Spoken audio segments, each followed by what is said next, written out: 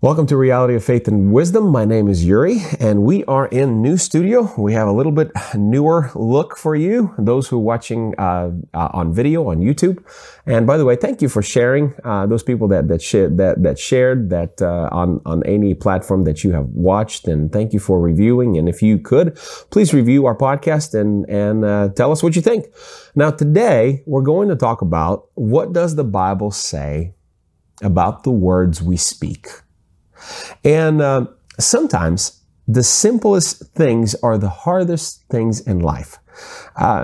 You probably have heard this, that if you pray every day, will help your life. You will help development of your life. You will be better. Prayer helps us with focus and other things in life. Even though it's very easy, well, pray every day, but it's so hard to do. Or read books. You know, if we read books, we will know more words in our vocabularies. We will be more wise or have more understanding. But it is so simple, yet it's so hard to do in life. Or what about meditation? Or even taking a day of rest once a week? It's so hard to do. So the simplest things are sometimes the hardest things to do in life. And if you go back to the Garden of Eden, there was one rule: just don't eat from the tree of knowledge of good and evil. That's it. Simple, one rule. And we as humans could not follow that simplicity, that one rule. Later on, God gave us 10 commandments. But today, we have thousands of different rules that we have to follow. If I just use one word like taxes, 99% of people have no clue how to do them perfectly. Because when it comes to taxes in the United States, there's so many rules. Now, the reason why I'm saying this, because God's word is very clear. And God's word is very simple sometimes. But just like the Garden of Eden.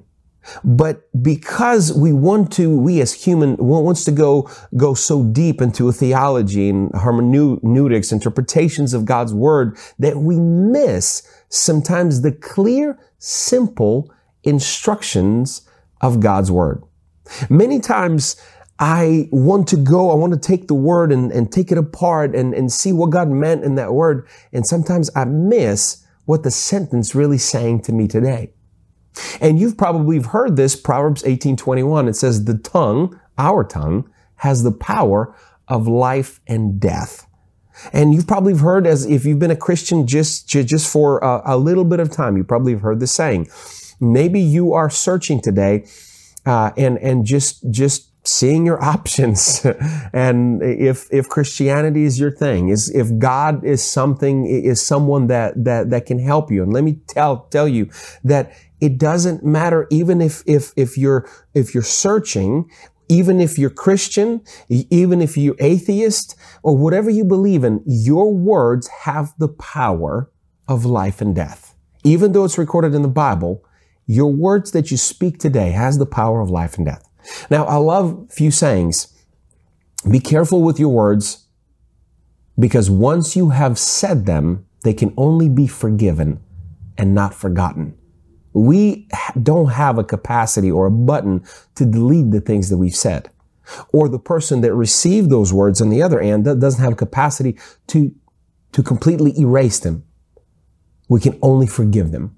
The words can inspire and the words can destroy. So choose your words well. Now, the words we speak today will become the house that we live in tomorrow. You know, if you say, I'm ugly to yourself, eventually you will believe it and you will have insecurity because of that. If you say that you're not worthy or something is not right in your life and you're always focusing on that negative thing, eventually you will believe that. And you will never leave that place of brokenness. I have never seen a wealthy person say a phrase like, I will be broke, or I am broke. Or even the person that are not wealthy, but is healthy and pursuing life, I've never seen that person just say something negative about themselves. Because when they believe it, when they speak those words, it becomes reality. It becomes your tomorrow. Now, the words we speak create our future. And we all have been hurt by the words of a friend, before you speak, think about every single word. And today's scripture that I wanted to focus on is found in Ephesians chapter 4, verse 29. It says this: don't use foul or abusive language. And I'm going to pause here for a second. This scripture that I'm reading today is something that I have been struggling to. I never wanted to come from this side that I am perfect or everything is great and let me teach you something. No, I think all human beings we all have sinned. We all have faults. And let me tell you, this is what I'm struggling with sometimes. Sometimes when I get angry, I say something to my kids and then I'm like, man, I can never take this back. And if they believe that word, now that word can produce some things in their life. And if it's negative, it can produce the negative results. So the Bible says, don't use foul or abusive language. Now, let's continue reading. Let everything you say be good and helpful, so that your words will be encouragement to those who hear them. And do not bring sorrow to Holy Spirit by the way you live. Remember that He has identified you as His own, guaranteeing that you will be saved on a day of redemption. Get rid of all bitterness, rage, anger, harsh words, slander, as well as all types of evil behavior. Instead, be kind to each other, tender-hearted, forgiving one another, just as God, through Christ, has forgiven you. And yet, it is such a simple instruction. Like be kind, but it's so hard to live in that kindness world all the time, to be that person to one another, tenderhearted, forgiving. It's easy, it's simple to receive that, but yet it's so hard to do in life. So now I want to read, and today I don't want to go into explanation of a whole lot of things. I just wanted to simply bring out what Bible says about the negative things, negative words that we say. And I'm going to read a couple of verses today. So let's read what Bible says about the words we speak in a negative way. Now, Proverbs 11:9, it says, evil words destroys one's friends. And you've probably been there. You don't have to be older to experience that. Even in middle school or in high school, you have probably destroyed relationships because of the words that you speak. And the Bible says that your words will destroy relationships. In Proverbs 15:4, it says, a deceitful tongue crushes the spirit. So words can bring depression. It can truly crush the spirit, the joy, the hope, and the peace that you have within you. In Psalm 52:4, it says, you love to destroy others with your words. And I look into that word destroy, and that word literally means it will destroy you, literally speaking. Destroy your life. In Proverbs 18:21, it says the tongue has the power, the same verse that we read earlier, the tongue has the power of life and death. So the words can bring death. Think about this for a second. Let's not go into depth of explanation. Just literally speaking, the words that you used against somebody can actually bring death to that person. I've read stories, and currently people sitting in jail because when they were depressed, they encouraged someone else to take their life. And there is many stories. When I looked it up on internet, I started reading stories after stories that someone who's depressed encouraged someone else who is going through the same thing to take their life. Hurt people hurt people. Depressed people will bring depression to others. Confused people will bring that confusion. Angry people will bring anger. What if we truly started thinking about the words that we speak today? Because it says, if the fool is silent, he will look like he's a wise man in Proverbs. So what if we quiet sometimes? What if we stop speaking and start analyzing and thinking about the words that we speak? Let's look at from different light. Now, let's look at what the Bible says about positive or God's words in your life and what they can do for you. In Psalm 119:28, it says this, I weep with sorrow. Encourage me by your word. So God's word can bring encouragement into your life. In Job 4:4, it says, your words have supported those who were failing. You encourage those with shaky knees, the weak. The word can encourage those who are weak, those who are failing, those who are maybe falling down. The words can uplift and encourage other people. In Psalm 119:9, it says, how can young persons stay pure? It's a great question. By obeying the word, your word of God. So the word of God can help you stay pure in life. In Psalm, same Psalm 119 verse 11, it says, I have hidden your words in my heart that I might not sin against you. So the word of God, the positive word of God, the word of God can help you stay from bad behaviors. If you want to stop your bad behaviors, hide his word in your heart. It is so simple, but yet it's so hard to do. Now in Psalm 119, same Psalm in verse 37, it says, turn my eyes from worthless things and give me life through your words. The word of God can bring life to you, to your spirit, to your mind, to your soul, to your heart. In Psalm 19, verse 67, later on, it says, I used to wander off until you disciplined me, but now I closely follow your word. So the word can bring discipline in your life. In verse 105, it says, your word is the lamp to guide my feet and a light for my path. So if you want to see your future, if you want the word of God to illuminate your future, it can do that for you. In verse 114, in the same Psalm 119, it says, your word is my source of hope. It can bring you hope.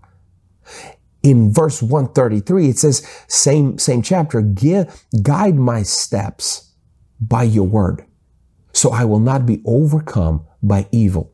God's word will protect you from evil. In Proverbs 18, verse 4, it says, a person's words can be life-giving water.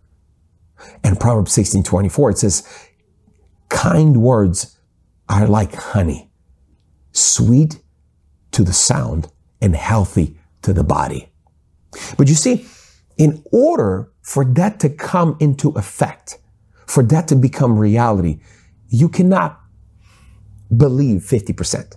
You cannot follow 60%. You cannot have them in your heart, 30%. You have to go all in. I remember when I gave my life to God, I didn't care what the world said. I didn't care what my friends said. I walked away and I completely started following after God, no matter what the world says. Even 98% sometimes will not do a job. Let me give you this illustration. You ordered a brand new car. You paid for it. You ordered the right color. You wanted specific interior. You did everything the way you wanted. And that car arrived in the package and you opened the package up. It got delivered to your home and you open it up and the front wheel is missing. Can you sit down and use it? No, you can't. Because even though it's just a one wheel, hey, 99% of this car is assembled. But this one little thing can hinder from going further, from that word to become in effect in your life, to really take root in your heart, in your mind, in your soul. So when you hear these words, you have to completely say, Lord, help me follow your word like treasure. As a matter of fact, in Psalm 119, same chapter in verse 162, it says, I rejoice in your word like the one who discovered a great treasure. In Psalm 119, 147, it says, I rise early before the sun is up. I cry out for help and put my hope in your words. In Jeremiah 15:16, it says this, when I discovered your word, they are my joy and my heart's delight. Another translation says, I devoured them. They are my joy and my heart's delight. You see, if you're looking at the Bible, if you're looking at the Word of God as something that might help you, then it might just help you. If you're looking at the Word of God, that's something that will radically change your life and transform you into a person that God designed you to be, that He created you to be, that it will do that. If you look at the Word of God as something that you will need from time to time, then that's exactly what you're going to do. You're going to be living in the world. And then from time to time, you're going to look into it. And it might just affect your life just a little bit. Here's what Jesus said as I close this podcast.